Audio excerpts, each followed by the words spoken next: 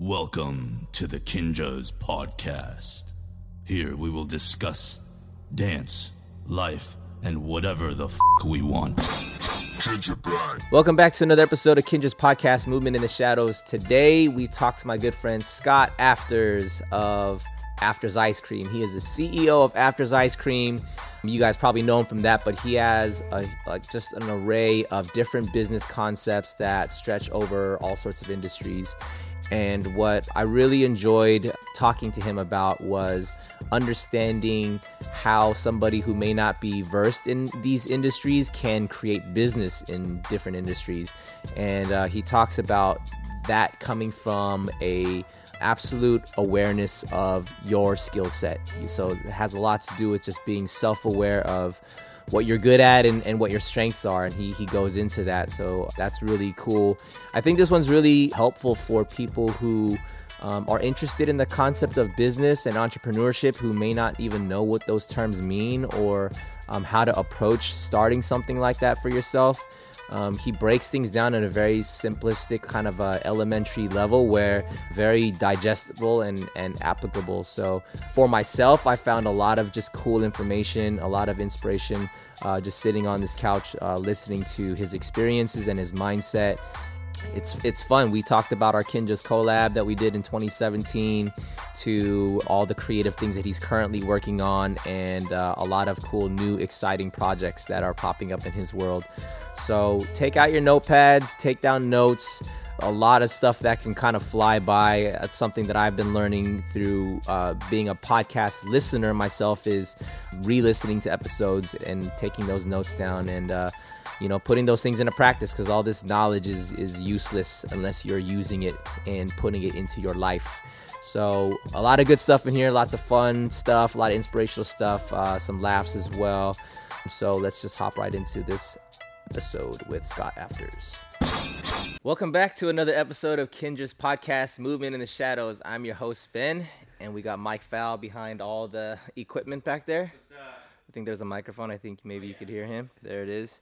Folks, very, very excited today. I'm always excited for our guests. We have a lot of really cool friends who are doing really cool things in the world. We have CEO of Afters Ice Cream in the house. He is owner of a colorful array of businesses, man. When I look you up and I'm like, dude, you literally have your hand in so many industries. He is a self-proclaimed serial entrepreneur. That's a very interesting term, and I'm very curious about that. We have Scott Afters in here. Scott, is me. How you doing, man? What's up, dude? Happy to be here. Thank you for coming through, man. I've been trying to get you in here for a minute. I feel like we're always kind of following each other and checking in on each other from a distance, and I guess social media helps to kind of do that, kind of keep tabs on each other. We had Deep Fried Daniel in here not too long ago. Yeah. He's always talking just amazing things. You guys are working on some cool projects. Yeah, we are. And man, just excited to get you in here, bro. Yeah, I'm super excited. I'm glad I could finally make it down here. I've been wanting to do this one for a while. Yeah.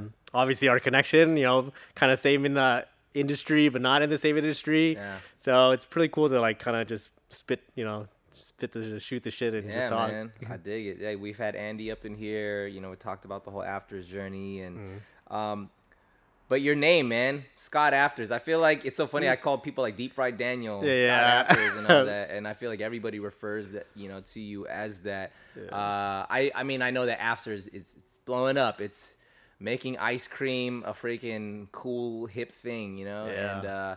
And I know that's not the first thing that you've done, but did you coin that term, that name for yourself, Scott Afters, or did people just start calling you that? It's just like when you call people Deep Fried Daniel. I think it's just kind of stuck to the scenario of when I actually started doing more and more social media, I understood that people kind of connected one together. Yeah. Seeing if you're Ben, you're you're Ben, Kinjaz Ben, or you're B-Tech Ben or something like that. Ben, you know what I mean? Yeah. So when I was just doing social media handles, I was just like, this is probably the easiest one. And people are gonna know me because obviously Afters is so big. Yep. So it kind of just made sense to connect together. What's your government name? Or is that secret? Scott Nguyen. I am a regular Asian American. What's your ethnic background? Vietnamese and Chinese. Oh, Vietnamese, Chinese. Okay. Word, man. Yeah. Give us a brief history. Just where did you grow up? Where was early life I was at? born here, pretty much, California, Long Beach, and then I pretty much stayed in OC the whole time. Okay. And I've been here ever since. Back and forth to LA a little bit, and kind of evolved my whole life around the Orange County circumstances when I had to grow up, and seeing what LA had to offer and seeing what Orange County had to offer. It kind of developed who I was, kind of going forward. What I mean? Were you like super smart as a kid, super into school? Man, it was rough. I think at the time that I was growing up, I couldn't connect the whole academics thing. Like by second grade, I already knew that I was in some trouble because I couldn't read. I was barely passing school. Like I was getting like those D's and F's that no Asian parent wanted to see. You know what I mean? So they kind of like just mentally started checking out on me already. Like, yeah, this kid is not gonna make it, because my brother and my sister are kind of like academic pros even, and I'm just like the guy that kind of just floated along. Are you along. Youngest of your siblings? I'm actually the middle, so it actually added another layer of oddness because, like there's the middle child syndrome. Yeah. I don't even know if I have it, but I'm sure I have like. Dude, I'm a middle child too. That's what I'm saying. You have some sort of tendencies of it. Yeah. I always get curious about whether people feel like they've had it and even how they define what the middle child syndrome is. The only thing I can think of is like, oh yeah, there's the first kid and then there's the last kid and then you're just somewhere in the middle. Yeah, you're just somewhere in the middle. Yeah. Well, I feel like people say that middle child, the syndrome kind of has the tendency to kind of be the rebellious one or be the one to always kind of cry for attention. Yeah. Do you feel like any of that fits I with definitely you? ended up being the rebellious one because of the whole anti-academics already. So already everything that I did was kind of against the grain with all my other siblings. You know what I mean? Did you feel like you were against academics intentionally, or you just didn't feel like you were it just naturally? didn't click, man. Okay. Like I tried. Yeah. I remember trying, and it just wasn't clicking for me. So they put me through like hell with the whole like extra tutoring, all this after school programs, and I barely made it through, dude. Did you have a knack for something else though? Naturally, was it sports or? No, dude. Like at that time, I think I was just still trying to figure out what I was gonna be good at, or can I even get past this kind of stage in my life? Because you're only like however old, 10 years old. Yeah. And at that point, like both of my parents were working really hard, and my brother was pretty much taking care of me. And then there was obviously my little sister too that he was kind of watching over too. So it's kind of like there was no parental figure except when they come home in the middle of the night, super late, and then they're like, oh yeah, let me just see your report cards. Yeah, this is not good. You know what I mean? So it's kind of like no real figures to do that, to kind of guide you anywhere except like, oh hey, typical Asian parent kind of scenario. Yeah. So did you finish all the way through high school, go to college, do the whole thing? So elementary school, I made it through. High school, barely made it through. And you're talking about like just like the skin of my teeth kind of scenario. Yeah. And then something happened. I mean, in college, I actually started figuring out how to do better, because I think by the time I was probably in like 5th or 6th grade, I started getting more of a knack for business already. Gotcha. Like I don't know what happened to it. Just in my mind, I didn't need money, obviously, because I'm at 10 years old, 12 years old. But I felt like this weird urge to like just buy and sell or something like that. It just felt like, oh, I needed to start making money already, or else, how am I going to prepare myself later on for the future? Right. And at that time, I didn't have anything except, this big tub of licorice from Costco. So I went to school and I sold it for like $0.25 a piece, you know what I mean? And then I had this little stack of quarters, and I was like, yeah, this is kind of cool. Yeah. And then from that point, I don't remember any more business from there. So that point, and then we just took like a dead business like period and just tried to do school, I guess. And then when I really think deep back into when my first like business experience was, that was kind of it. And then it didn't kind of relapse again until when I went to like high school. Okay. And I think in high school, I wasn't doing too well either, but I really figured out that I could do business when I started getting into the car scene. And that's why there's a lot of affiliation with cars and me and even Afters now, because I'm trying to bring different cultures together. Same as how like, I was wanting to bring dance into, the food industries too. And when that happened, I started realizing more and more that this is probably the route I'm going to take, because I suck at school. I'm not going to be the doctor, the lawyer, the dentist, whatever any other Asian parent wants me to be. So I kind of honed in on that. I continue honing in on that. But what I ended up slowly building was that this kind of like hard shell to myself that I don't think anybody could tell me otherwise, I think. And by tell me otherwise, I meant like prove myself to anybody that said I couldn't do anything. Mm-hmm. And at that point in my mind, when I was selling, I was making some decent money at that time. It was people telling me, "Oh, you can't finish. You're not gonna be able to finish high school. You're not gonna be able to finish, college and stuff like that." So at that point, I could focus much better because I started learning how to do business, and I started focusing on, "Oh yeah, I can finish school if I needed to." And then, my parents were much older at that time, and I'm older, so I kind of took the really extended college plan, but I still ended up finishing. You know what I mean? Yeah. Was it the best use of my time? Probably not. Yeah. But it was something for me to prove to myself and prove to my parents that, you know what, I did apply myself back then, and it didn't work out for me then. But now that I'm much more mature and I have a lot more skills, and if I really wanted to apply myself, I could have done it if I wanted to. So maybe the pressures that you put on me back then, the expectations, and comparing me to my siblings wasn't the best thing to do because now look, like I'm much more mature and I can kind of figure it out. Right. And so I finished college. And then when the day that I graduated college, my dad actually told me, "I cannot believe you graduated college. We didn't even think you were going to graduate high school." You know what I mean? Like, so in my mind, I was like, what? Okay, so that part of my saga of life is done. Like, I've completed the holy grail of task of, like, be the Asian kid that graduated college at least, you know what I mean? Right. And then my parents were completely satisfied. And then I kind of just mosey on over to, like, the pure entrepreneurial world, you know what I mean? Dude, that's really good. All right, so when you said you figured out you had a knack for business, selling, slinging licorice at school, that's like, lemonade stand stuff, right? So that's like kind of super beginner, and then you have these multi-million-dollar businesses, and there's a huge gap in between that. That's very interesting. Did you have any subjects at school that you were naturally good at, like say math? Because when I think business, I think, oh, you must be good with numbers. Yeah. Everybody thinks that. You know what? Yeah. I am decent at quick math. Okay. So I can do like regular basic calculations, but that's obviously, it took a lot of time to figure that out. Right.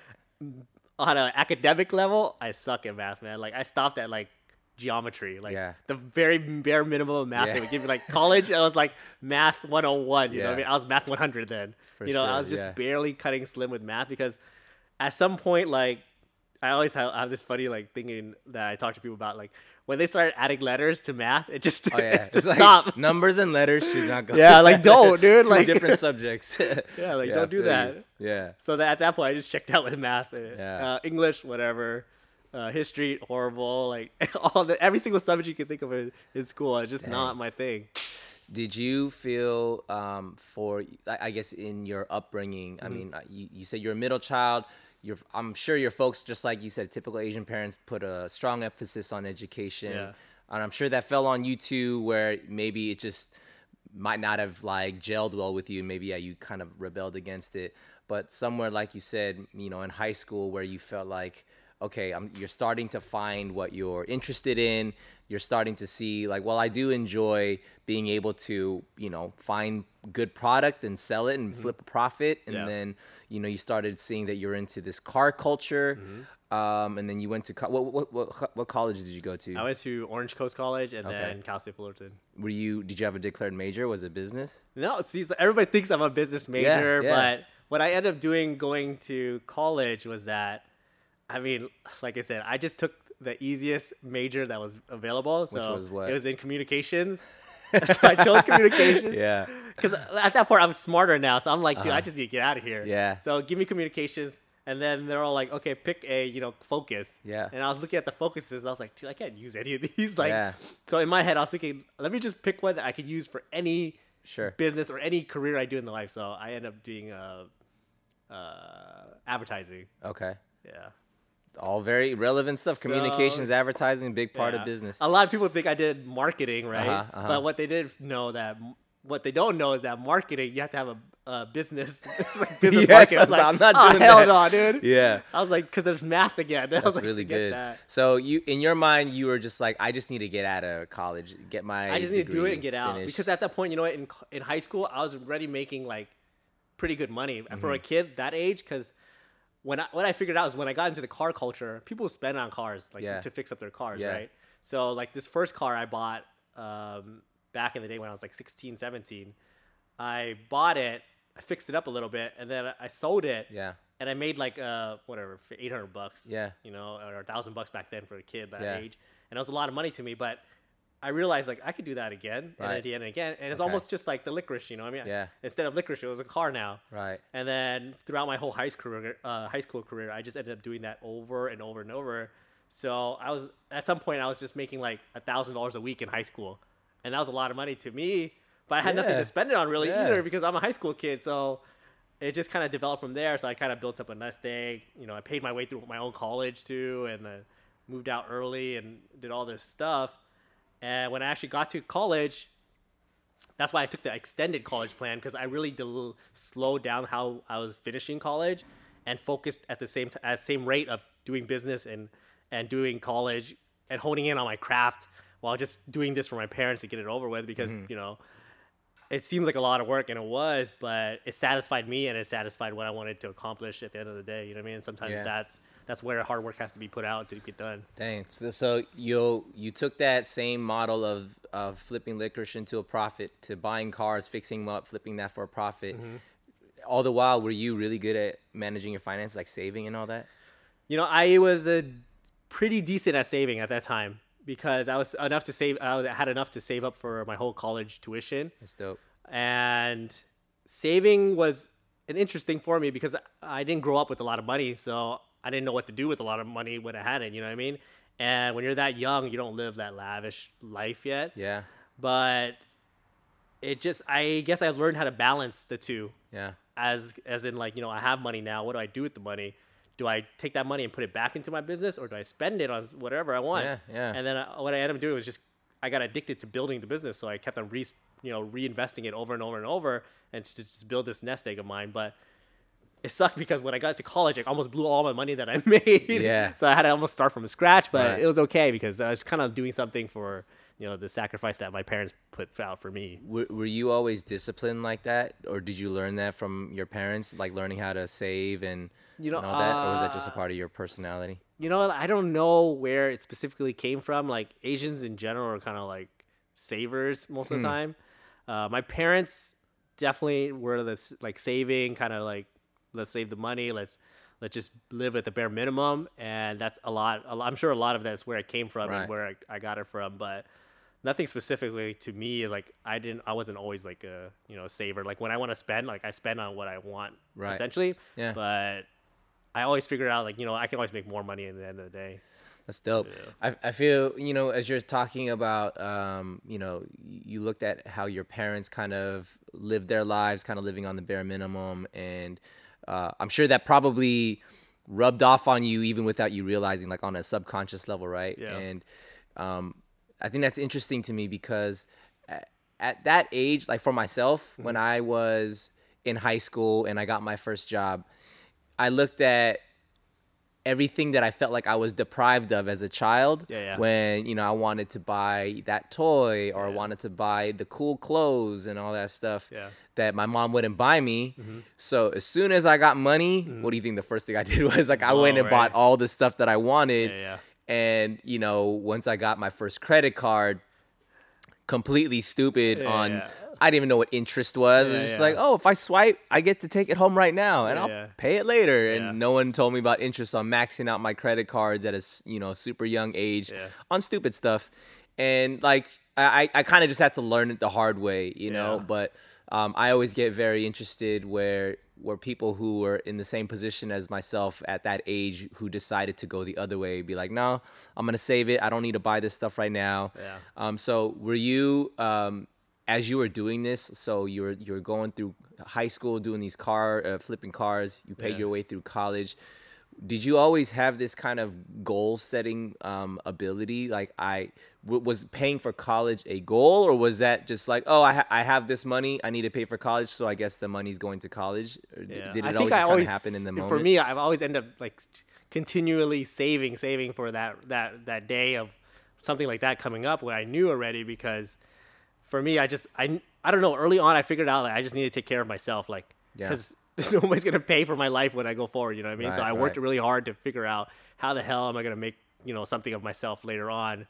And even for me, like, as I found those knacks of like, I have the ability to flip, I have the ability to sell, I have the ability to do these things, I still tried out getting regular jobs. You know, like you said, I worked at like freaking the OC Fair, like, Yeah. you know, I worked at retail and all this stuff. So I went through the stuff trying to figure out like, what am I doing in life? Even though I could make money like flipping and doing all this stuff, like I still wasn't sure, even with myself at that time. Because, you know, like when you're that young, you're still discovering and figuring out like who you are. Yeah. And it's okay to like, you know, try a lot of things and figure out. Because if I never did that, I would have never known like, am I good at this or I'm not good at this? Yeah. Maybe I'm miraculously at this, you know what I mean? So I tried all those tiers. But the beauty of that now who I am and what I am, I'm a huge advocate for experience. And when you get experience in so many industries, so many fields, you'll always have this core like skill trait from yourself, you know what I mean? Whatever you have. And then you can always take it to all these industries and see which one matches, you know, because one day it'll just gonna match and link up perfectly. Right. And while you're going through these experiences, you find out some like, yeah, you're not good at, but what you end up really doing is that you're picking up new skills all along the way. You know what I mean? It doesn't matter. Like, even though it's just like a big failure or whatever the case is, that these skills that you pick up like little bits and pieces will kind of redefine you over and over until you finally fit that match one. And that match one's kind of what you end up doing for the rest of your life, or what makes you happy and all that good stuff. You know what I mean? That's good, man. That's really true. So when you finished college, did you already have this sort of, I can't wait till I finish college because as soon as that's done, I'm gonna go do this? Was there like a this thing that you were going for? At the end of college, or closer to the very end of it, I contemplated not even finishing. And I know like a lot of people nowadays, the same exact position. I hear all the time. And I say like, if you're in the position to do it and nobody's really watching you or waiting for you, like, yeah, just do it, finish college. If it's only like a short time span, you know, like only 6 months, whatever, a year, just to finish it, obviously, with no reason. But for me, like, I think in my head, like, if you have the opportunity, the chances, the scenarios to actually do something else, I mean, college is not going anywhere. It's going to be there forever, you know what I mean? Yeah. These opportunities, chances, and experiences, like, they're always coming and going, so you never want to give those up. In a sense. And if you can do both, obviously, best case scenario. So I ended up doing a lot of mixture of all three of them. What was the first maybe sort of official business venture that you went towards, that you went at right at it, or after college and all that? After college, there's been so many of them. It's like a blurred like thing, because I've gone through like so many industries. Yeah. That after college, it had to be when I was like 20. It had to be like either apparel, either real estate, or web design, like somewhere in that realm. Like there's so many of them. Yeah, you just named three completely separate industries. So that's also really interesting. Yeah. How does one approach industries that you are not necessarily versed in, such as apparel to real estate to car culture to food, like that? Those are all like, people study years and years to be a real estate agent or a fashion designer, you know what I mean? But you were just like, I want to get into this industry and start a business in that, and I'm not versed in this world. So how do you approach industries that are super random from each other and able to still create successful business in that? You know, like everybody faces this challenge, you know what I mean? They come into something new. Nobody knows what they're good at until they actually try something, right? So what end up, like those industries that I listed to you, they could have started as hobbies, they could have started as interests, or they could have seen like whatever the case scenario, whatever it was. For me, like I always go back to like, you know what, you yourself is like a tool, right? You have, you know, you're good at sales, you're good at, you know, dancing, you're good at, you know, video and audio and all that stuff, right? So you have all these tools, and then now you're interested in this industry. So the real premise here is that you sit here and you think like, okay, what can I do in this industry that I can use my, you know, Swiss Army knife in that industry? So that's what I end up always doing. Like, luckily, like my skill set is very general in a sense that I can kind of crossbreed it over to those different categories, which is the same thought process I have when I was choosing that communications advertising scenario. Right. You know what I mean? Right. I just chose one that I could use everywhere. Yeah. So some people are very specific, like, oh, I only can dance. Yeah. But there's a business aspect to it. You know, you want to be a dancer, or you want to be building a business around dance? Right. You know what I mean? So like, and then you start figuring out like, I actually can do the business part of it, and I can dance. You know what I mean? But and then like, let's say like you want to do clothing all of a sudden. You have nothing to do with clothing. Yeah. But then you start learning like, okay, well, since I could dance and I could do business, let me just take that business part of it and then bring it over to apparel. Okay. And then using that skill trade, like, oh, let's say you're really good at organizing or whatever the case, or you figure out like, I'm good at management and stuff like that. You can figure out like, oh, okay, this is what apparel needs to do. So whatever I did in dance, whatever I did in business, I could take it over to apparel. And when I get to apparel, now let's pick and choose what parts I can do. And the parts I can't do, I got to learn now. And that's like the experience. And it might work out, it might not work out. Right. So that's what I end up doing over and over for all these industries. A lot of them, luckily for me, are something that I was interested in already. And maybe it was a hobby. I always felt like I could learn anything.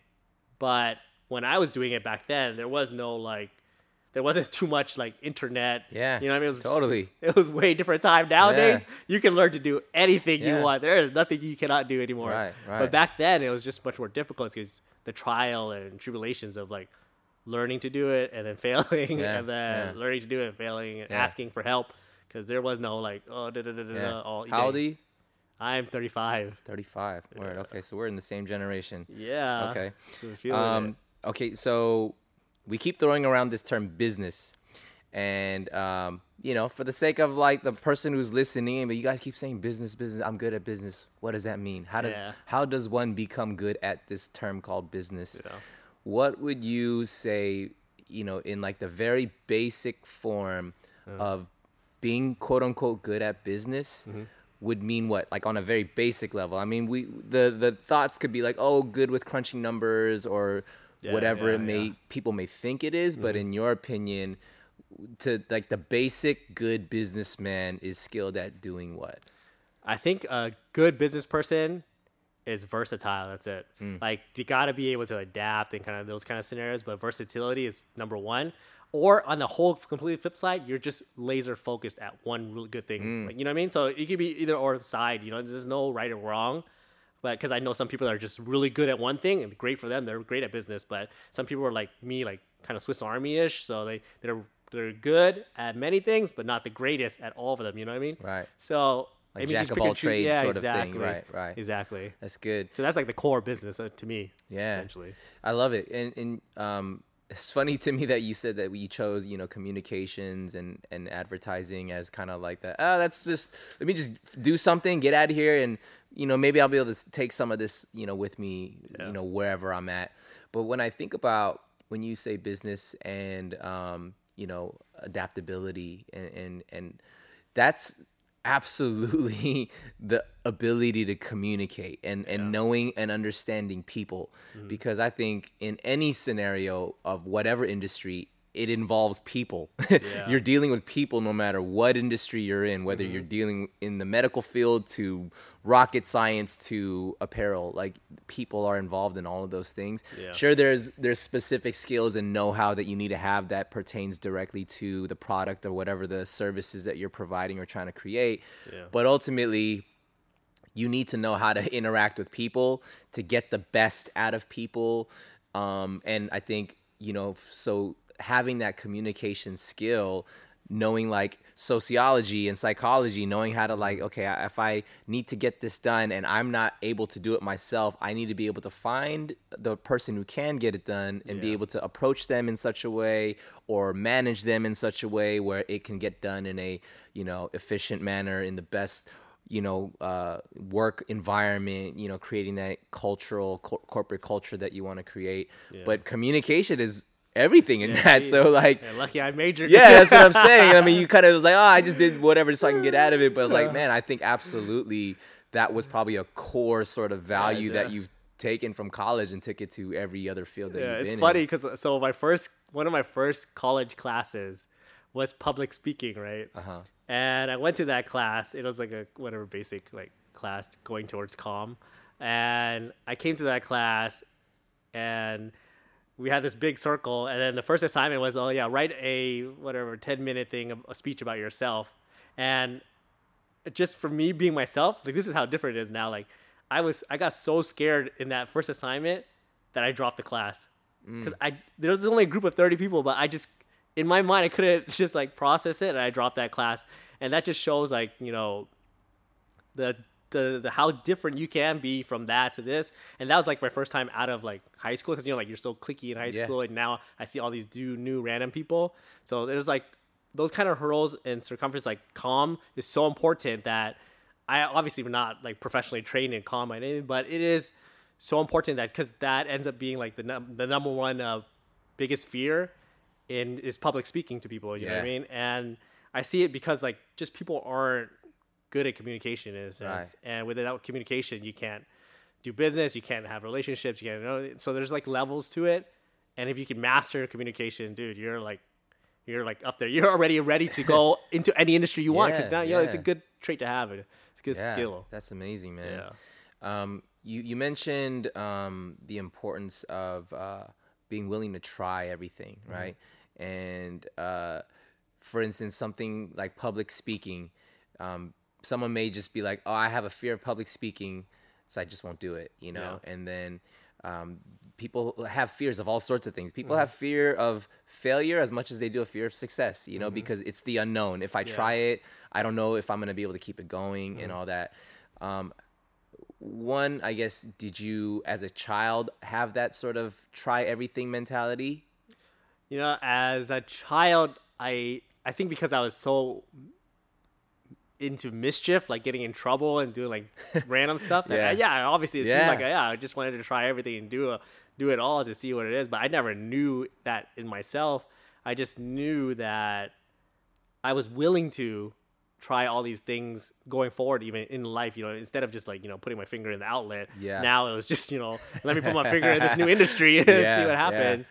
Yeah. And I think a lot of people get, you know, they start psyching themselves out. Yep. They kind of talk themselves out of it. So it's kind of like a lot of psychological play. Like if you think about what happens in your mind when you actually go after something new, like for me, like I use a lot of analysis and like psychology to figure out things. And I think a lot of people don't do that. They just react on instance of like, oh, I'm too scared, like forget it, you know what I mean? Like, so you really actually start thinking about it, you're like, okay, well, I probably could try it. I probably could do this, or I could do this a little bit of it, or something like that. You know, and overcome those hurdles, because when you actually overcome those hurdles, that's actually when you're really growing, or you're really learning, really becoming more of what you could be, or yourself even. You just never knew, you never discovered it yourself. You know, people don't unlock their potential. It's so funny you talk about being like a mischievous kid. I myself, I feel like I kind of grew up in that similar vein too. And I didn't care about school. I didn't care about academics. I always thought I was just not smart, you know, because I guess when you don't try, you don't see results of anything that are good. So you just think you must not be smart, but you don't realize it's because you're also just not trying, you know?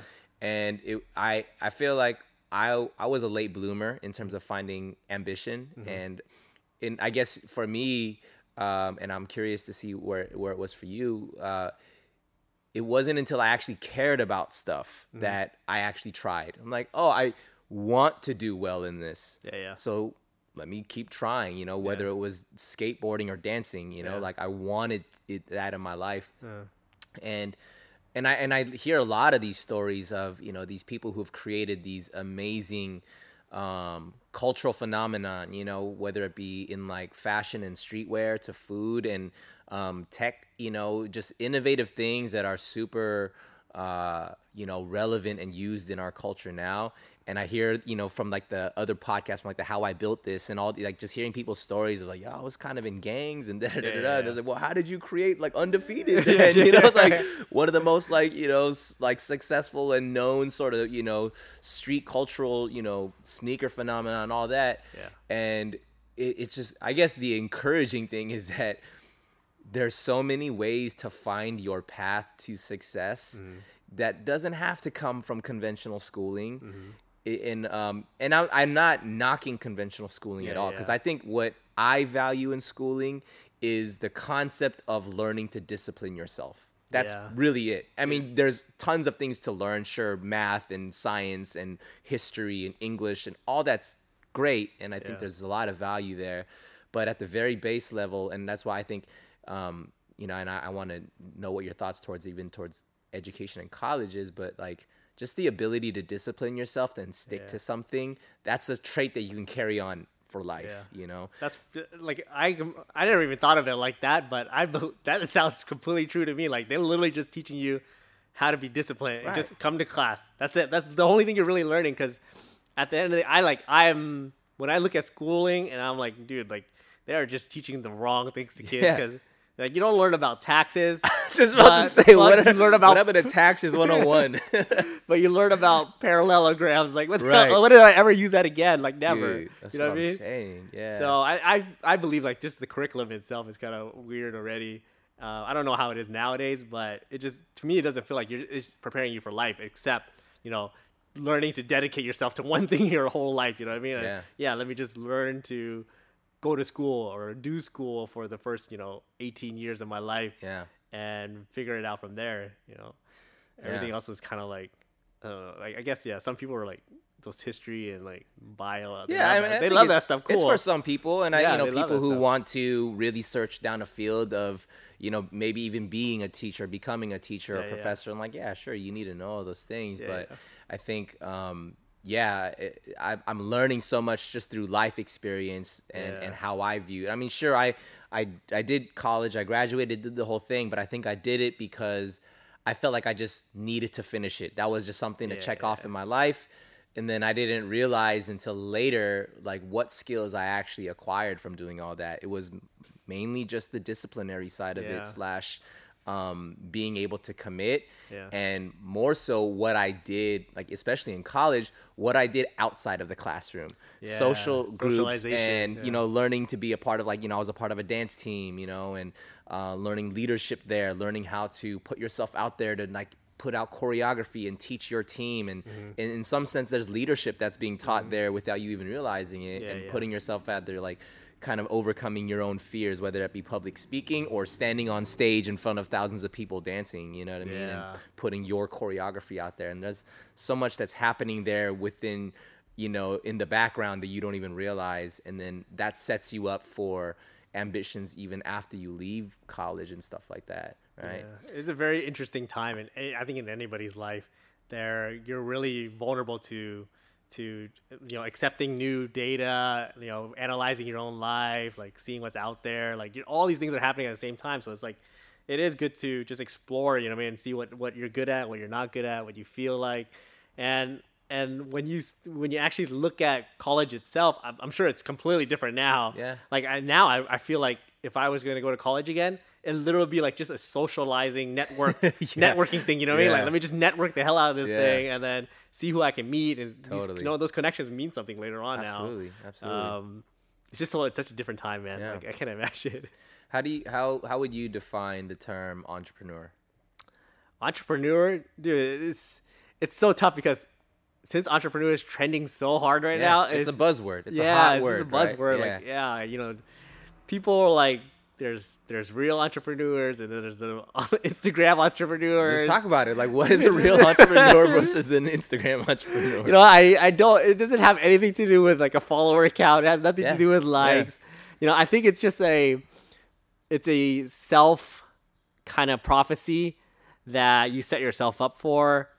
And entrepreneur is kind of like something that, if you feel like you've accomplished something on your own, and you created some sort of success, because success definitions to me and you are all completely different. You know what I mean? Like that little kid that sold the licorice, that's an entrepreneur. He's successful to him, but views and opinions. So it really doesn't matter what anybody else thinks. It's about you.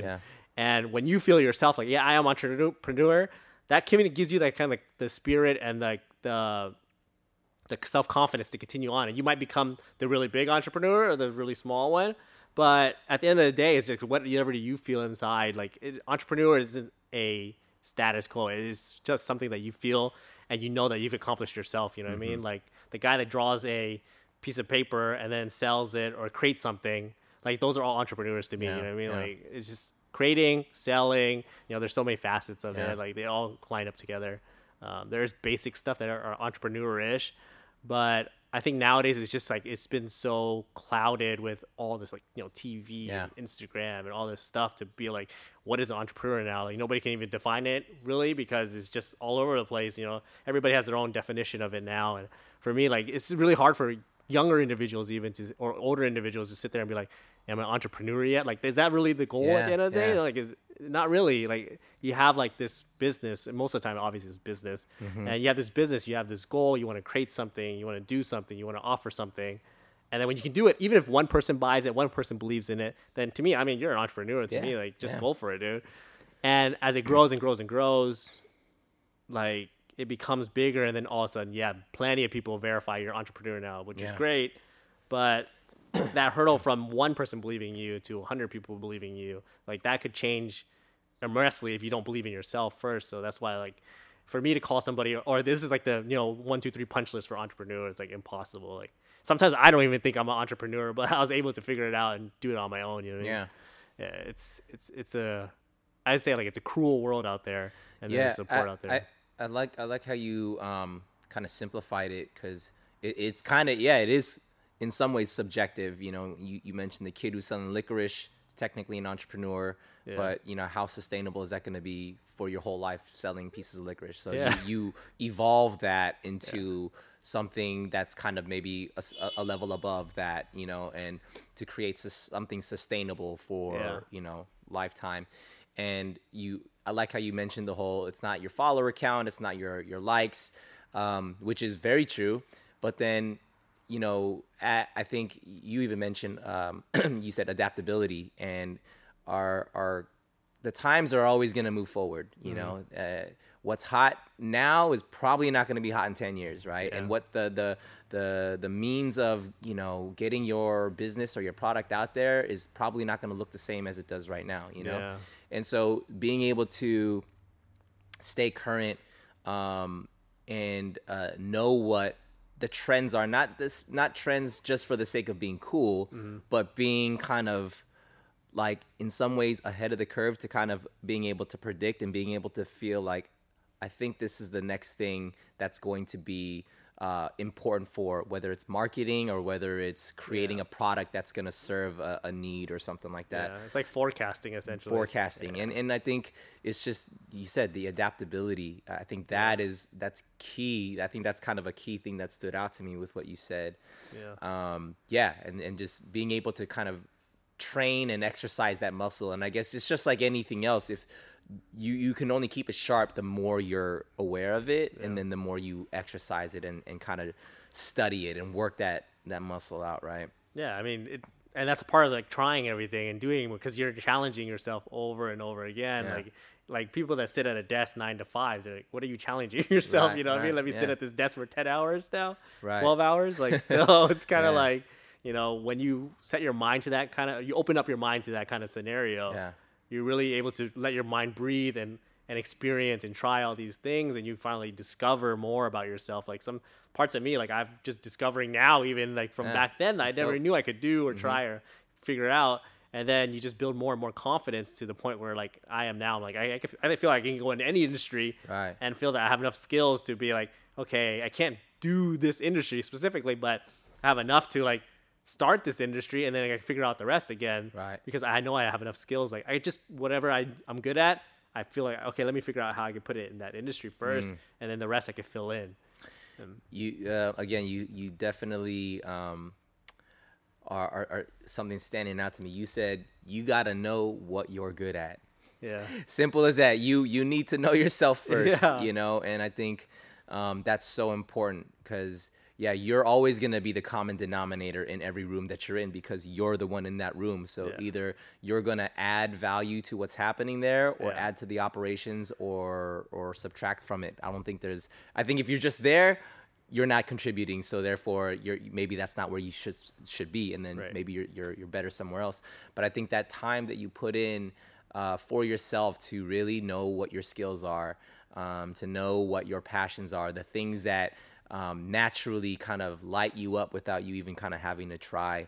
But I think that's super important for you to take that time to figure that out for yourself first before you try to go out and attack all these ventures, right? Because people get impressionable. They listen to other people telling them, like, oh, you're good at this, and then sometimes you're like, I'm not even good at that too, and you end up not being good at it because you're just listening to somebody else.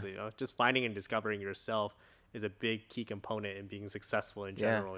I think though too, I mean, correct me if I'm wrong, I'm curious to see what you think, but I think for somebody like me, I'm very introspective, and I'm very kind of harsh on myself, and I take looks at myself, I'm like, oh man, you should be better at that. I wish I was so good. I was better at this because I like how this person's good at that. And I'm so easy to compare myself. And sometimes I may not be able to identify the strengths that I have because I'm so big on critiquing myself or criticizing myself, where it will take somebody to be like, hey, I just want you to know, I think you're actually really skilled at this. And then you'll be like, wait, really? And then someone else will be like, yeah. Be like, oh, really? So, I think sometimes it's helpful to have people to kind of bounce, and obviously trusted people that's a big one. Yeah, who know I you think in well. general public, they'll always kind of just haters. Don't worry about Instagram comments. Those are just trolls, right? But like for me, like I work with a lot of younger individuals. Like when I see them working or doing a couple things, like for let's say a week or a couple days, I can tell right away, you're gonna be good at this. Right. So then I can just help guide them to that direction. And hey, I think you're good at this. Let me put you in a position so your abilities can shine, and you can see that. You'll start seeing that because they're like, I don't know what you're talking about. Like, but then there's some that we talk about, and I look at them, and I'm like, oh, you know what you're good at already. So let's continue building that, and then maybe you'll discover something new. Or I'll discover something new, but you got to like really use trusted people, people that have been accomplished or know what they're doing, or have that ability. They know they have that ability to kind of see the special skill in somebody, and then say, hey, this is what you're good at. I think. Yeah. You know what I mean, so it takes the right person to actually be that person to tell you. Totally. This show is officially brought to you by Kinesthetic. Hop on the store.kinjaz.com and plug in the promo code podcast spelled with the K at checkout to get 15% off your entire purchase. We're always trying to bring you guys the illest gear for all your movement in the shadows needs. Follow us on Instagram at kin.aesthetic. Like us on Facebook at Kinesthetic Brand. You call yourself a serial entrepreneur. What does that mean? I think it's just, like you said, like I am across a couple industries, multiple industries. And serial entrepreneur is just like I'm addicted to like creating, building, and selling even. And it's just like, for me, like it's multiple at the same time kind of thing, or it's multiple at concurrent time. It's not just I'm content with one. It's not to say that I'm overloaded, but my focus is on entrepreneurism, as in like just creating more and more and more, but within my bandwidth essentially. You know what I mean? Because I know a lot of serial entrepreneurs are just creating crap and more crap. You know what I mean? And for me, it's like I'm trying to produce quality. Yeah. But my mind's never just stuck on one thing over and over. Like it's always running to figure out like how I can do more, better. Yeah. With different categories, different niches. Like I guess for me, like a big thing that I see is like opportunity, and that's a skill trait in itself. You know what I mean? Like a lot of people just look past opportunity, like or experience. You know what I mean? They'll just kind of be like so focused on like, oh, the situation I'm in right now. And the real ability for somebody to be successful is like just being able to see opportunity and seize opportunity. You know what I mean? Like I know I toy with the word like serial entrepreneur, but as time has gone on, I've almost redefined in my own head that I'm not a serial entrepreneur. I'm a serial opportunist. That's it. Because there's more opportunity now than even I can create in my own head of being an entrepreneur, because entrepreneur is like something stems from you. Yeah. Now it's like so much opportunity everywhere. Like I'm just going to take advantage of opportunity now, because at that point, like when you do that, the array of like things to do is so much wider. Because when you're sitting there thinking like, I'm an entrepreneur, what can I create? Like that's different. You know what I mean? Like it's either passion now, or is it just like, you're focusing on trying to create something, like what is it? But opportunity, if you keep your eyes open, there's a lot everywhere, left and right, you know what I mean? Yeah. And the connections to be built and made is like, you learn more that way, I think, because it keeps your mind a little bit more open than just like, this is it. And then there's time for like, this is it. Sure. Because then that's your own personal thing, Totally. What I mean? Yeah. So I kind of redefine like, though, I feel like I'm just like a serial opportunist now. Yeah, man, I love it. It makes a lot of sense. Yeah.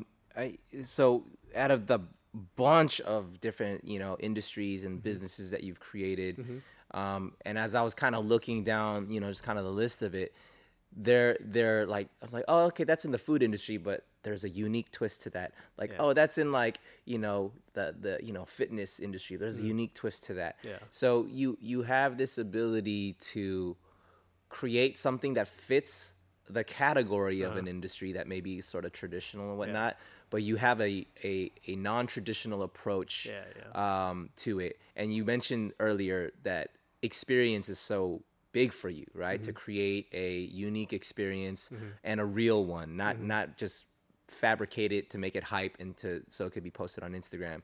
But so do you approach, I guess, each venture that you entertain, do you approach it in a way where you think of how am I going to kind of disrupt the traditional way that something is viewed, and how do I put a unique twist, or is that something that just kind of organically happens? I mean, like even like right now for afters, like I don't do any more of like the actual like day-to-day stuff. Like a lot of my planning is like forecasting and the kind of the vision of the brand. So I hate to say visionary, but that's what I end up kind of trying to create with all the new brands I'm doing. And how I see it is that when you have these brands or whatever you're trying to come out with, you got two choices pretty much. One, you're either going to do what everybody has done before, but you do it really well. Or number two is that you're going to forecast out and predict what is going to be the next hot thing or trend. So you pick one or two routes, you know what I mean? The best is like when you can get both of them to combine together, because then you get struck by lightning, because you have the highest probability of success. Yeah. So when I'm going through these new businesses, I kind of think of like, what can I do to give this new business or this new concept the highest level of success? And then I start thinking about, okay, well, I use a lot of psychology at that point, and I'm like, hey, well, if I'm a consumer, what would I want out of this? And then I kind of use all the experiences that I had to understand, like, oh, wait, like, so if I had this kind of type of thinking and I'm bringing it over to the industry, like, it's almost like, how some people say, like, when you have a fresh set of eyes on it or a different outlook or anything, like, that's literally me. I'm taking myself out of the element and putting it and looking at it from a different angle, because I came from this industry and I'm looking at it this way. And I was able to see things that people don't see, or understand things that people don't understand, because I'm using a lot of psychology in it also, like how the human mind thinks and works, you know what I mean? And I feel like when you kind of tap into that, it's just like, it's this key component to like, how can I get you to buy this car at the very end of the day? Is because like, I got to figure out how you're thinking before you're even thinking it, you know what I mean? And when you kind of tap into that skill, like it gives you like this weird like ability to kind of figure out more before people want to question or ask about it, you know what I mean? So it's like good examples of afters, right? Like, what did people really want from an ice cream or dessert place? You know what I mean? They wanted a better aesthetics. They wanted, a lifestyle orientation to it. They wanted good flavors. They wanted, this nightlife, because dessert, they wanted cool. I mean, it was a lot of components that I put together to be able to develop a concept like that, where it resonated. It obviously took off and it was a hit. But those are like the thought processes that I was going through when I was trying to create a new brand, with using all the experience that I've had. Like, because I incorporated a lot of fashion industry off the bat, and a lot of retail, and a lot of home design, interior design in there, and learning how to flip and construction and real estate, all that stuff was combined all into afters. From like, how do you take real estate, fashion, and all these other industries and throw it into a food industry concept? You know what I mean? That's how it was. Like, now you can see like the connection to all of that to create something that was like, oh, wow, like this is like, now you have the best chance of success. Go ahead, try. Like, go out there and do your thing. You know what I mean? Yeah. And that's kind of like the process I kind of went through to understand like why it's so important to develop in my head like that vision of the brand and where it should be and where it should go, kind of thing. Well, speaking of the phenomenon of afters, you turned $12,000 into a $50 billion business. Yeah. It was crazy. How did you do that? Like I said, a ton of past experience. I think, when I was talking about serial opportunists, like for me, like I saw the opportunity, and when you can seize the opportunity and do it right, obviously you'll be successful, and there's success there. So the scenario is just, I'm a dessert lover, a sweet tooth crazy guy. Orange County's extra sleepy, and when I started putting the pieces together, and the story I have is, eating at a restaurant and everybody's, loitering outside the parking lot. So obviously I want dessert and nowhere to go. And then just like these little pieces just clicking together in my head, like, like, oh, there's opportunity here. You know what I mean? Like, let me take it. Right. So then, just casually thinking like, I need a dessert place in Orange County that's late night. And then all of a sudden, 2-3 years later, there's timing. Timing is obviously everything. Yep. When I'm free at this moment to do a concept. I see this big wave of food coming in. Nobody really wants to do anything else but go eat now. And then I'm much older, and I'm actually capable. People are taking me more seriously, like landlords and stuff like that. Because for our time, like, we're the first generation that actually people took us more seriously when we're not 40 plus. Right. And I kind of just put all of it together and like, okay, now I have this big bag of stuff that I've been thinking about for 2 or 3 years. Let me just put it all together, these thoughts, and then like let me push it out to the world and see if they like it. You know what I mean? And it was a success. And I used the same kind of tools and tactics that I was telling you about, like bringing everything I knew to the food industry. Right. Now, like, I got this big pool of stuff that I know. What can I use in this industry for food? You know what I mean? Right. So then I was like, okay, let me put design into it. Let me put lifestyle. Let me put experience. Let me put some, like, thinking all this, like, psychology, like analyzing how to put all this together. Mm-hmm. And then having a great concept with the two paths of, like, you either do something really good or you can forecast out what's going to be trending and then put it together. And all of a sudden now we have this super successful After's ice cream brand that kind of resonated with the audience so purely, and like it was authentic, because I was a consumer too. And when it worked out, I just realized that, that methodology works for me. And I just put it on repeat for all these other businesses over and over and over. And then every single time I did it, like, it just worked. So it made me have like a formula for myself. Like, I think this is how it's done now. You know what I mean? Yeah. And it took me 30 years to figure that out. You know what I mean? Yeah. So even with all these experiences that I've had and all the success I've had in the past, like doing another thing like retail and creating a brand that's actually notable to a much more wider audience, I was able to figure out, like, I do have this different ability where I can kind of just grab all these components, put it together, clean it up, and then re-give it to you. Because ice cream, I didn't create ice cream. I didn't pioneer ice cream. Yeah. But I'm like the guy that said, this is a touchscreen phone.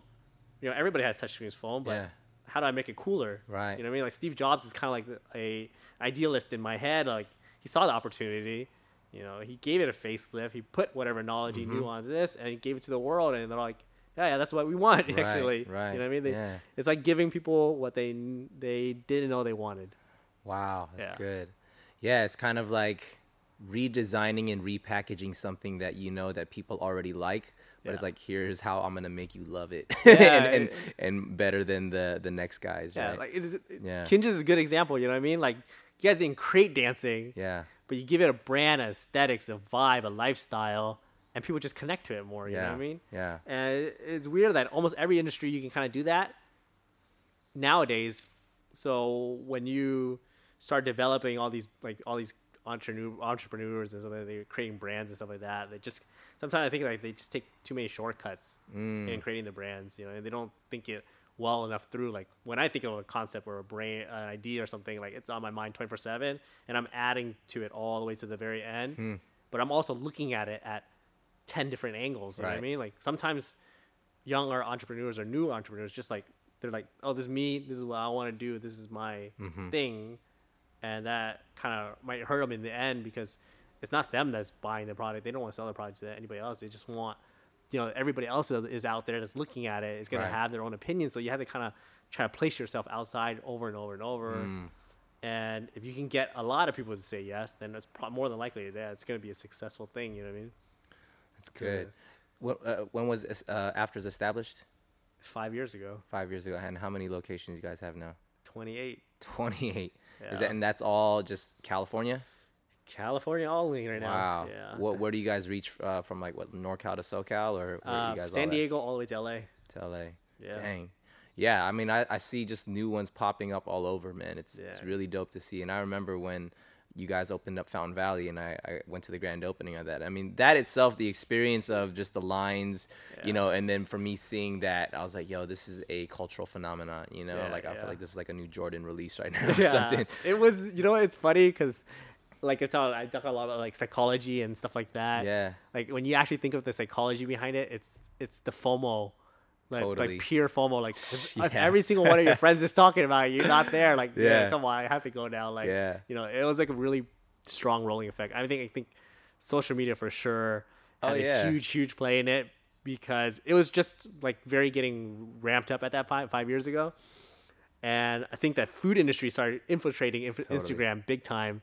And it was just like really, really good timing. You know, there's luck, there's timing, and then there's execution. And you hit all 3 marks, man. You're on. Yeah. You mentioned psychology a lot. Do you actively study psychology, or what do you? I don't study any psychology. The only psychology I understand is that I look and I analyze people's thoughts and thought process, and then their actions. And then for me, when I think psychology, I think like just how does the brain work in a sense of like, why do you think this way? So that's my psychology, is like, I'm thinking that to myself, like, why are we doing this? Why do people react this way? Because when people do certain things for certain ways, I mean, there's a natural progression, but nobody actually wants to study the natural progression. So I don't sit there and read books about it. I just watch and I see what people actually really do. And then a lot of people are just like, oh yeah, like it just kind of disappears in the background, you know what I mean? But I'm actually just like studying it in a point. So that maybe that's the studying that I'm doing instead of school. I'm studying what people were doing in a sense. And then learning that like, oh, they do this and they react to this. So if I make a gorgeous ice cream place, they'll take a picture of it. You know what I mean? Like people don't, like usually people build a gorgeous place because they want people to come. Right. But not for me. Like gorgeous place means gorgeous picture. You know what I mean? A beautiful, you know, a colorful product means they're gonna take a picture. You know what I mean? Like that kind of scenario is different in my head. Yeah. You're very observant. It's an observant. Person. Yeah. But you have to really analyze it to make sure that it makes sense. You know. What kind of learner do you think you are? Like, you know, people learn by reading, some people learn by, you know, listening, visual. Like what sort of learner do you feel like you are? Definitely visual is predominantly helpful. I'm a heavy researcher. Okay. So like when I have any curiosity, any doubt, any like questions, I'm immediately looking it up to just satisfy that part of me in a sense. And when I want to learn something new, when I want to do something, I could literally spend like hours and hours and hours just learning about that topic, that subject, as long as it's not like school stuff. Like this has to be something that I'm interested in, you know what I mean? Like from my own stemming, like I can't read like, you know, a chapter in a book about like whatever geography or whatever it is, but I can read it, you know, 10 chapters about like dance if I wanted to learn how to dance, you know what I mean? Or watch videos or do everything. So the heavy research is, I think, is like, it's different when you're really into it. It doesn't become anything difficult anymore. It just becomes like you're just feeding your brain almost. Makes sense. I mean, when something's interesting to you, you're going to be interested in whatever you heavily interested. You know, it's like feeding your brain the meal that you know, like you're just like you're eating food. Yeah, I mean, you mentioned you know, when you care about something, and you know, like when you said dance and stuff like that, and you know, when we did our collaboration with you guys in 2017, you know, with the Alhambra location. You know, and the funny thing was, like, people from both the food culture love dance. People who love to dance love food. And it's just, you know, but then for whatever reason, that sort of collaboration wasn't like, oh yeah, dance, you know, dance brands and food companies are collaborating all the time. And it was like it was normal. It was so random, right? And I think that was what made it so fun and so cool. And, you know, talking about the whole lines around the block, I mean, we pretty much shut down Alhambra on Main Street, you know, when we did that.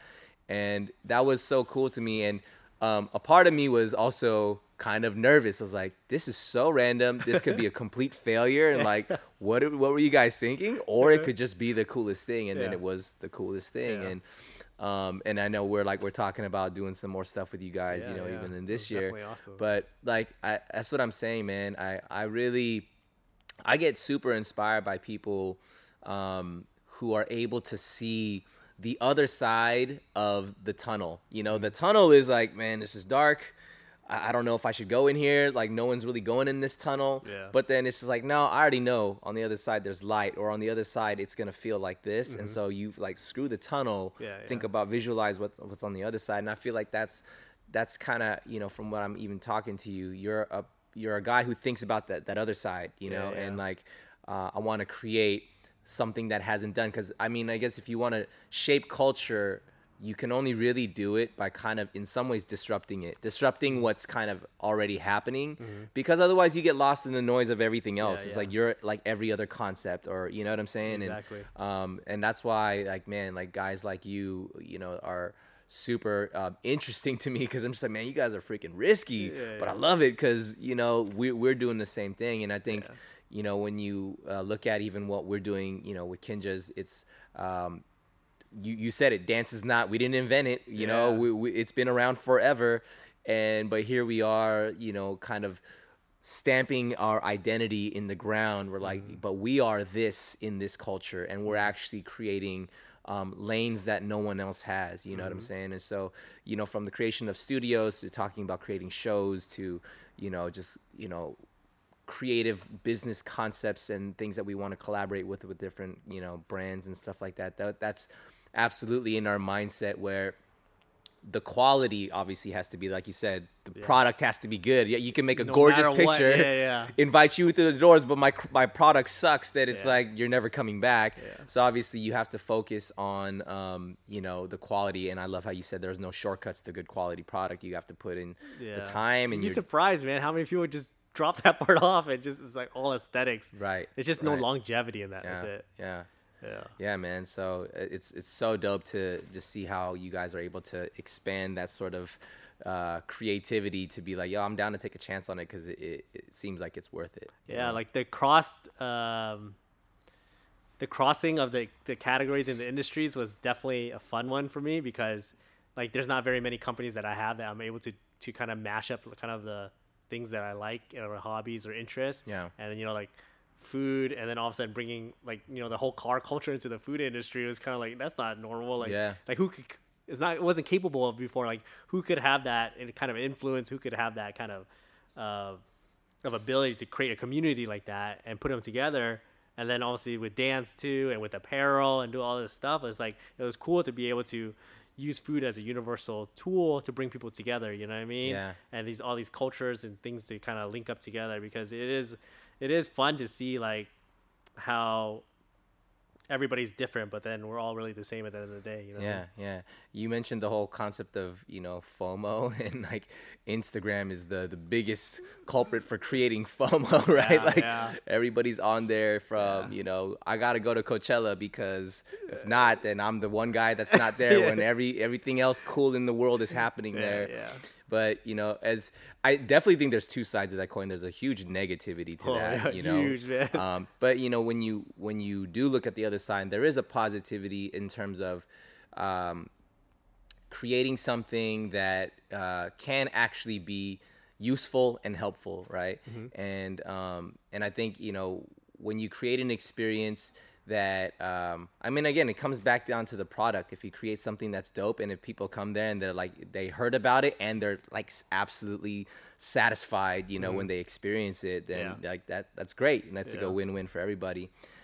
So when you approach tons of businesses, I can't imagine everything succeeds, right? Like there's things that don't work out the way that you thought.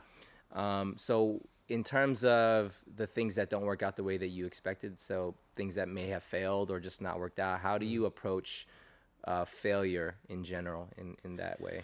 You know, like I've been rather lucky with the track record. I haven't had too much failure in a sense. I've always, I don't know, there's a part of me that's always understood what I'm good at and what the scenario is. So when I analyze a situation that I'm in, I always try to fail safe myself, at least for the plan, to remove myself from the element or the business or whatever before it starts sinking down. And I've been lucky enough to be able to do that every scenario, exit scenarios. And for me, like the failure list is very low, but the ones that I've done and had, it was it was a lot of things about like, you know, communications, how you're talking about, like just understanding what everybody is good at.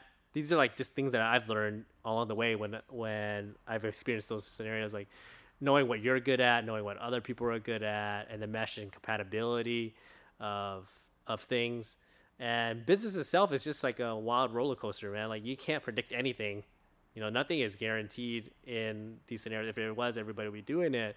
So you kind of just have to, every time you got beaten down over and over and over, you kind of just have to move past, because once you pass that hurdle, it's like you learned that it's not always about success. It's about learning. Yeah. In that scenario, like anything that I've ever had that wasn't a pure success, like Afters or like other business I sold, is that I've always walked away from it and be like, hey, that was a huge learning experience. You know what I mean? Luckily, I didn't lose a huge amount of money with it, but it was a huge learning experience. And for me, that is my schooling. That is the college that I paid for. And that when I went through that business, it ended up being the same thing. That was what I paid the price for. You know, I spent the whatever 2 years or 1 year or whatever the scenario is learning about that industry. And the businesses that I've had that have gone through that, I've taken every single skill trait with me, and then I was able to use it on a different business. So it's never really a failure in a sense. It's just time. It's like going to school. You just went to school in that industry. You went to school in that category. That was just an experience, you know, and all those things you want to take all that as much as you can, you know what I mean? And then you kick it with you, and then you work on something new, and then you just keep going until you make a hit, you know what I mean? Once you get the hit, and then hopefully you can minutes to repeat over and over, you know what I mean? Like, and then you start selling businesses, and then you figure out new things and creating success, and like, it's just all about learning. More and more experience you have, the better, you know what I mean? Like for me, I overrule like experience over academics any day, you know what I mean? Like it's just, for me, it's no brainer. But a lot of people like always ask me like, do I finish school or do I go for experience? I'm like, man, like if nobody cares about you finishing school, then go for experience, man. Because that is like the golden ticket, you know what I mean? Anybody and everybody will always work with somebody that has experience over like a traditional BA for entrepreneurs. Yeah, experience is like application. It's yours. You're the one who owns that experience, because you're the one who went through it, and exactly. like, you're the one that has the knowledge and wisdom from it. Yeah, that's good. I take as much of that as I can. What are your thoughts towards business with friends, like running or opening or starting a business with friends? It is tough. You know, I was talking about like when you open something, and obviously it's inevitable, you start thinking about all your friends, and you want to do something cool with them. It'd be awesome to be, you know, rich and famous and do all this cool stuff. Like, I think the core component for me and how I end up choosing partners nowadays is always about respect level with each other, because it has to be there, man. Like, and number two is like, know what you're good at. You know what I mean? And when you know what you're good at, that means the other person should know what they're good at, and you have a mutual respect level. That should technically show that, you know what I'm not going to cross the line with you. You're not going to cross the line with me. We both know what we're good at, whether cross or not cross, whatever it is. And then that, if you can have that in a friendship also, then I would say proceed with caution still. But it's doable. Yeah. Now, if you guys don't even have respect for each other, like you don't know what you guys are good at, right, then it's probably not the best idea. And you could pretty much put your friendship on the line at that time. And it's unfortunate, but it happens all the time. Yeah. I mean, there's tons of success stories, and then there's tons of not so success stories about it. Just proceed with caution, essentially, and just be very, very careful, because you're literally getting into a marriage with this person, you know what I mean? Because if it is really successful, then you'll feel the burden, you'll feel every single emotion that you will with, you know, being in a relationship with somebody. And at the end of the day, like, when you check out, can you still be friends? You know what I mean? Or you end up becoming acquaintances or things like that. But you're definitely going to learn a lot about yourself, because you're going to learn even more, because now you're stuck with this other person that has this view on you or opinions on you, and that you never had before, because you never crossed that friendship line beyond that. So just the respect level and understanding what you're good at and understanding what they're good at. It'd be even great to have a practice where you write what you think you're good at, and you write what you think they're good at. And if you're writing the same things, you guys are really on the same level, right? Very like-minded. I think it have a better chance of working out there. Yeah, I like that, because I think it's just that level of communication just needs to be at like an ultra high at all times, especially when there's a friendship, because if there's no friendship, then sure, you still have to communicate. I don't think any relationship, friendship, business, whatever, like you have to communicate to make sure that you're flowing to productivity, right? But especially if you want to maintain that friendship side, then you have to make sure that you guys are on not only on the same page in terms of vision, but like, hey, are we good? You know, like simple things like that, to make sure like, let's not sacrifice the friendship for the business. So it just takes that much more effort, you know. And then, you know, like Kinja's, we're building this thing all with our best friends, and it's tough, and we have our trials and tribulations and tons of and hours of conversation to just hash out a single thing. And we're like, well, that's what we signed up for, guys. You know, we want to keep it healthy in every way, then this is what we have to do, you know. And so there's a tough part of it that's like when you're actually doing business and then the friendship kind of cuts into the business out of nowhere, you know what I mean? Like, oh, like, why are you talking to me as if we're homies right now? You know? Like, it's just like it's always a back and forth, and you kind of have to know when to shut it off. Like, oh, we're just like business right now, man. Like, and then not business anymore. Or pretty much like, if you want the fail-safe proof plan, keep it professional. That's it. And you keep it professional, you should be okay. If it sits okay with everybody and it seems like it's a normal office environment kind of scenario, then cool. And then you don't have to worry too much about like the friendship cutting in and out too much. Do you have like daily routines to kind of prep your mindset for where you want it to be, to physically where you want your life to be and all that? Are you kind of like a routine oriented person? I don't know if I'm routine oriented, because I'm always doing a different thing or a different time, like, because my mind's always running, man. Like, for me, I'm like a lot of forecasting. So in my head, I'm always thinking about what's next, what's happening right now, what's gonna happen, and I think about the businesses or whatever I'm working on. And like I said, when you're an opportunist, your mind is always open, ready for everything. So my routine is just keep my mind open and be aware for anything to happen. And once it does, I just start grabbing it and pulling it in, and then that's when my brain starts functioning. But the only routine I really have is like my scenarios of work. Like I keep out a block of hours in the middle of the night even, and it's just to work.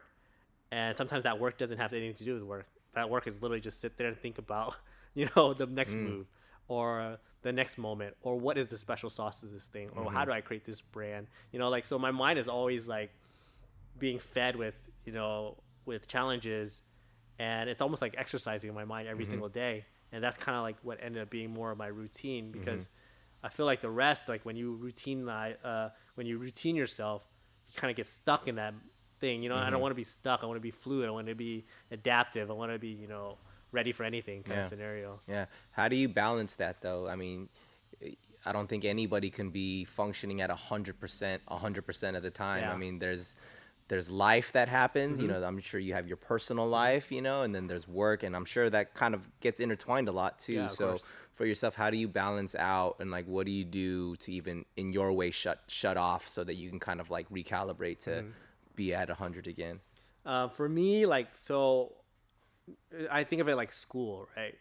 So there's school systems that like, okay, here's school, and then there's a summer, and then there's school. So I work in that method. Like, there's work, and then there's vacation time or chill out time, and then there's work. And then there's other school systems that are like blocks. So like, you know, 2 months on, 2 months off, 2 months on, or 3 months on, 3 months on. So I'll flip between either or, whatever like I feel necessary for myself, knowing that I need to be like the healthiest and the most cognitive that my mind needs to be. So whether I feel like, okay, this is getting too long of like, you know, a semester or too long of a school year, then I'll flip over to like the blocking system. And got it. So you kind of more so pay attention and listen to yourself, what you feel like, I think I can keep going, or is like, I think I need to take a break. Like I'm pretty good at it now. Like early on, I was probably just too overworking, like workaholic. But then that also taught me a lot. It also made me who I am today. So I can't really say anything about that. It's kind of like you just have to put in your hours to be in the position to take blocks out. You know what I mean? Or else, you know, you're just trying to cheat the system, and it's not going to work really. Do you think you'll ever retire? I feel that the entrepreneur in me, the opportunist in me, will not be able to, because I feel like I always want to create. And it's not about, you know, the money and all that, because usually people retire, I don't want to do anything anymore. I have enough money to live or survive. But for me, I feel like I always want to create for something. I feel like I get the joy from seeing people use the product or see the product or use the service or something like that. Like it's just from idea to actual physical consumer interaction is just like that's my thing. I love that stuff. Retire me as like, maybe I'm not doing as many projects. Maybe I'm just doing one or something like that. You know what I mean? But I see the hindsight of it. It is one day, sometime, some way, maybe. But in my mind, I feel like it's always going to be working and creating. Yeah. I love it. Yeah. What is success to you? Success to me, dude. Like, for me, like, I feel like success is if I'm happy. That's it. Like, if you're internally happy with where you are, what you're doing, you're as successful as you can get. You know what I mean? It doesn't really matter what other people think, because everybody has really high hopes of success and stuff like that.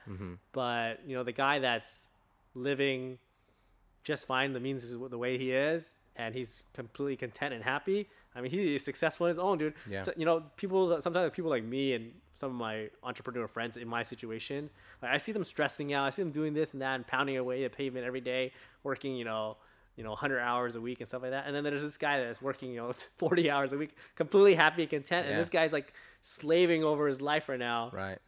Technically this guy's more successful to most people, but this guy looks like I want to be this guy because he's successful. You know what I mean? Yeah. So for me, like self-awareness, self-happiness is like the success level here. It's dope. It's legit, man. The rest comes. Yeah.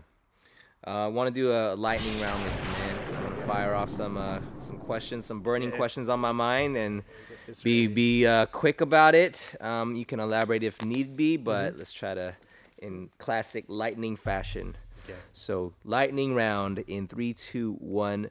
What's your favorite Saturday morning cartoon? Growing up, what was your favorite Saturday morning cartoon? What was it? Rugrats or something like that? Rugrats? Okay. Yeah. Solid. Nickelodeon. Yeah. Street Fighter or Mortal Kombat? Street Fighter. Hey, let's go. What's your favorite ice cream flavor? Peanut butter and jelly, ironically. From Afters? Peanut butter and jelly with strawberry, but we got rid of the peanut butter and jelly. Sick. That's what's up. Yeah. What was the biggest flop out of all your business ventures? Biggest flop? Oh, that's a tough one. I didn't have too many, but it probably had to be with, what did I do that wasn't too good? I think this is a good sign if I can't remember. That's an amazing thing. I'm just killing it in every way. Oh god. Yeah, I can't remember that. Perfect. Amazing. Yeah. Finish this thought. What was I thinking? What was I thinking driving to LA today? Oh, dude. Was this like ton of traffic? Yeah, dude. Okay. Yeah. LA traffic's never going to go away. Dream collab scenario. Oh, a dream collab. I'd love to do anything with a super high-end brand like Chanel or okay. Yeah, that'd be okay, awesome. like a designer brand. Yeah, designer brand. Sick. If you can take anyone in the world out, who would you take and where would you take them?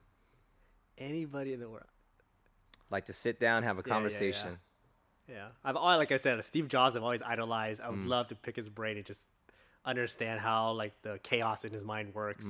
And I could take him anywhere too. I just need to talk to him. Even on the phone was be great. Yeah.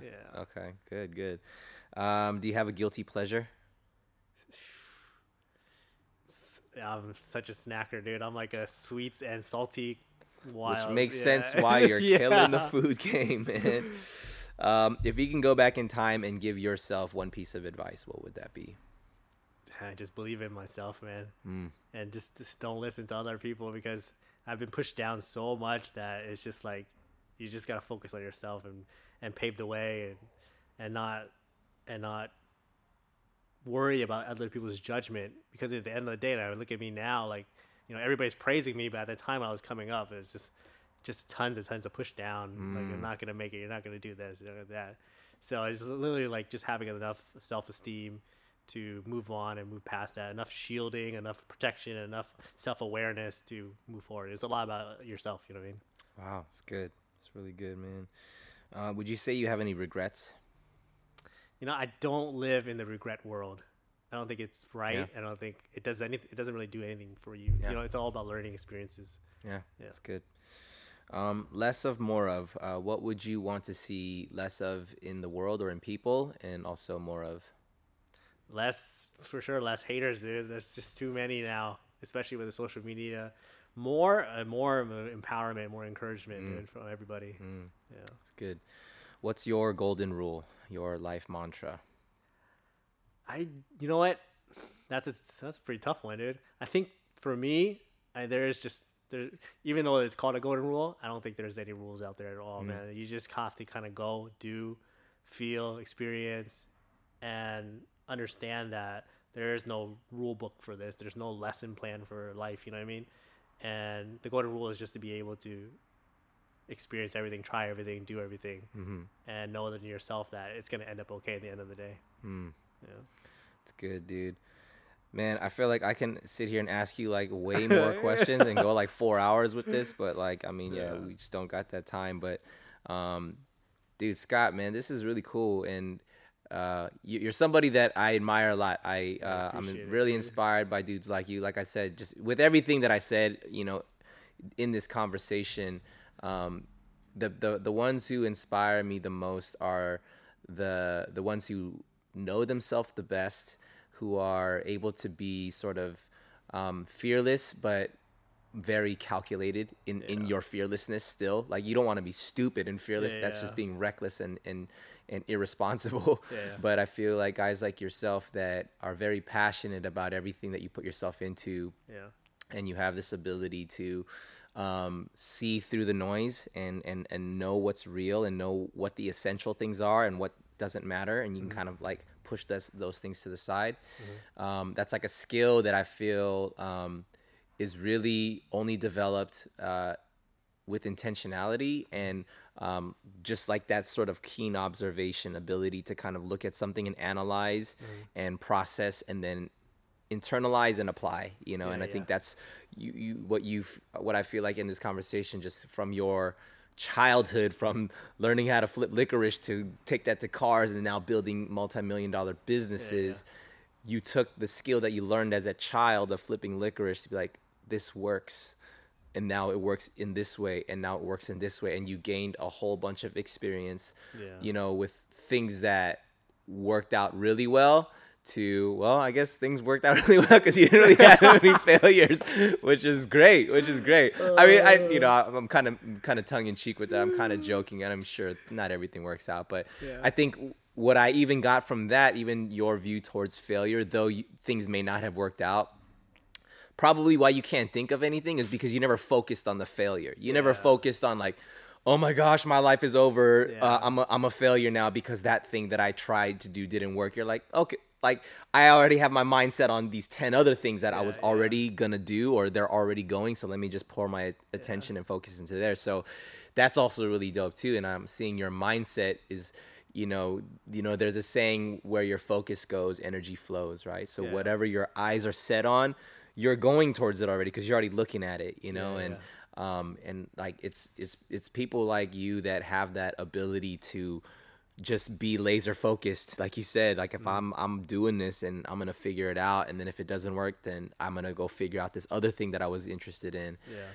It's really dope, man. And I look forward to just, you know, following your personal journey with, as well as, you know, the ventures that you open up. And I'm always stoked every time you open up something. I'm always trying to be at your grand openings because I just love something new coming soon. What? Oh shoot, man, you gotta drop some teaser. Like, speaking of which, man, what are the upcoming exciting things in your world right now? I'm getting into the tech industry, which I've always had a passion for, and something I was always interested in. Obviously, I'm not a tech person myself, but you can see, like, but you know who you are. I know who I am. I know what I could do there in that industry. Totally. This is in a short couple of months. I'm gonna come back into the foodie scene again with a new concept. Whoa! And keep that for wraps until this summer. And going into the beauty industry too. Word. Not for myself, but all you know, but I see there's a lot of potential there. It's very interesting to me, and a lot of growth in the social media space has been obviously in beauty. So I would love to take, you know, my stab at it too.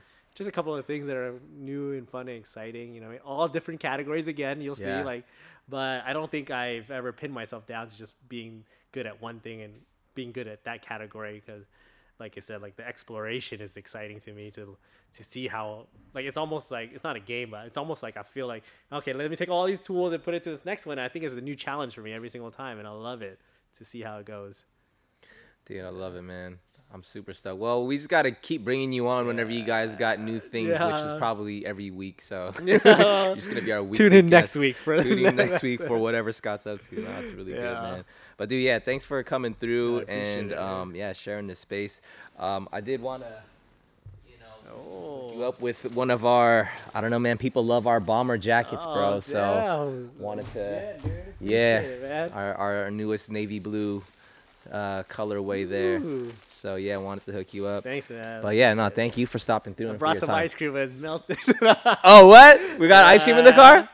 It's probably all melted. Oh shoot! Hey, but there's the Afters close by here. That's what I'm talking about. Anytime. Well, yeah, we gotta hop on our 2019 project, man. Yeah, I'm really stoked on that one. So I mean, for y'all listening, you heard it here first. There's some cool things coming up. Yeah. But dude, guys, thank you guys for listening. This is what, episode 41, 42.